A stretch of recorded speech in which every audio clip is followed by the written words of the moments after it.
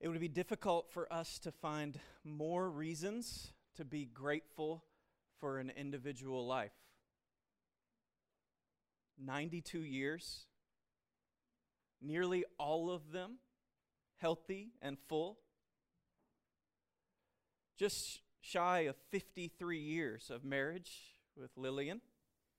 Children, grandchildren, great friends like all of you.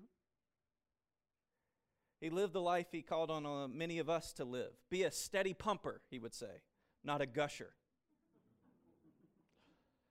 There are lots of things to give thanks for in Kenneth Hansen's life. By all accounts, it's also hard to be more grateful for a death. Ken had begun to sing, "Lord, take me home." He took up singing towards the end of his life. I don't think this was a part of his earlier life, but this was his final song, "Lord, take me home." And Lillian, too, the most reticent to ask God for such a thing, eventually joined with him in his final prayer. Lord, take him home.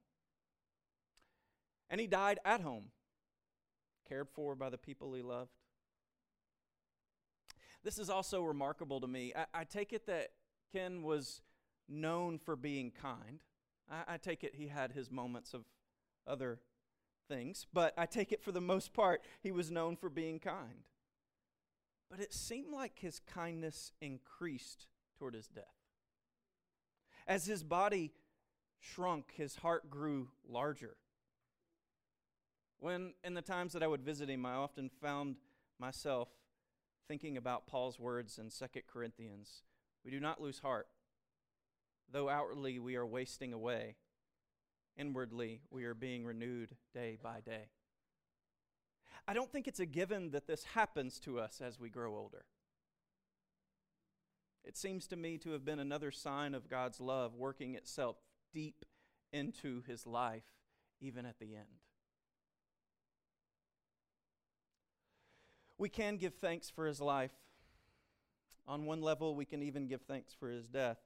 But we're here in a church funeral service because Ken Hansen was a baptized Christian. Because he believed himself to have been baptized into the death of Jesus as a payment for his sin and for the evil in the world. And he believed that he had been raised up with Christ to new life and that he would finally be raised up with him again. And this faith would receive all the credit for the goodness that Ken Hansen displayed in his life and in his death. As Paul was telling me, he would say, "It's not me, it's the Lord. It's Jesus." If we're going to appreciate Ken, if any of us are going to fully appreciate him, give thanks for his life and his death, we must give thanks to God for his faith. This is a wonderful thing about a faithful Christian. At the end of their lives, they call on us. Are we living our lives before Christ? But there's another side to this for Christians. The world is seeking to make some kind of peace deal with death, as if it's a normal thing that we simply need to accept. There's this growing industry now of celebration of life planners who are taking the place of clergy and funeral directors. The newly designed ceremonies are meant to stay on a positive note. But think about what this does. All of this casts our grief and shock at death aside and seeks to pretend that these things don't matter, that our sadness is not real. And Christians sometimes contribute. We rush to positive thinking instead of allowing grief to do its work. Instead of allowing ourselves to be shocked and offended by the presence of death in a world that's created by our loving Father, we rush to positive anecdotes. I was sitting with Paul and Scott at the funeral home on Friday afternoon. They're having this discussion about things that would need to be taken out of Ken's name. All the changes that would need to be made to adjust to this new reality. And Paul described it, I don't know if he remembers, but it was significant to me. He described it, a world without Kenneth. You know, this is what's so horrific about death. It seeks to make all of us disappear from the world. As if our lives only mattered for a short time, and after that, they matter no longer. But this is why the Christian story and the Christian view of death is so important.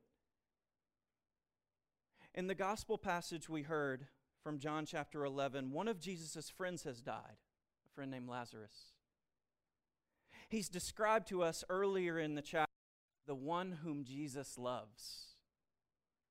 It's important here to have some familiarity with John's gospel, because actually the author of the gospel too goes by a title, the beloved disciple, the one whom Jesus loves. You see, John writes his gospel in such a way that everyone who reads or listens to it will begin to believe they are the one whom Jesus loves. You are the one whom Jesus loves. You're the beloved.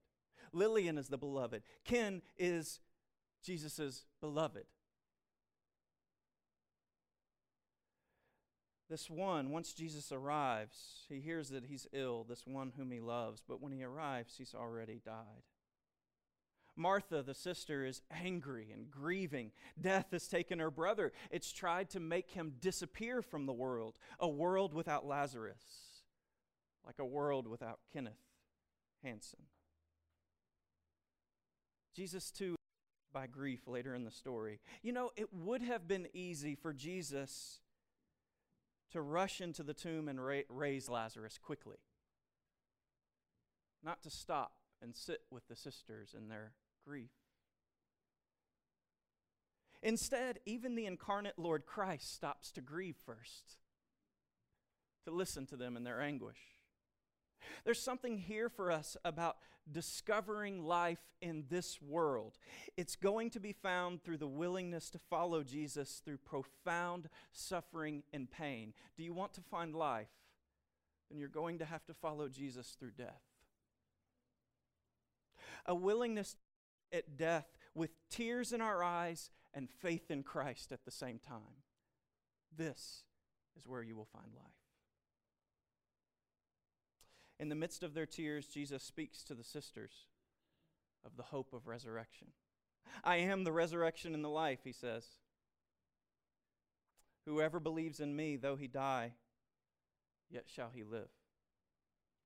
And everyone who lives and believes in me shall never die. Ken Hansen did not make just this peace deal with death as if it wasn't a big deal. No, he trusted Christ. And this is why he could receive death. We're here because though Kenneth Hansen has died, in Christ he is alive. The raising of Lazarus is a picture of us of what Christ will do at the end of all things. He will raise the dead from their graves, and he will transform them to be like himself. We weren't able to have Mr. Ken's body here with us. As we speak, it's being lowered into the grave, and after this service, the family is going to go by there while you're going to Bricks and Columns, and we are going to dedicate his body to the earth in the promise that at the end of all things, he will be raised up out of this grave. His body will be transformed like the risen body of the Lord Jesus. We can give thanks to God for Ken's life because his life was in Christ. We can give thanks for his death because it too was in Christ. But we're not to make peace with his death because he's not meant to remain in his grave. In Christ he will be raised up along with all who live in him.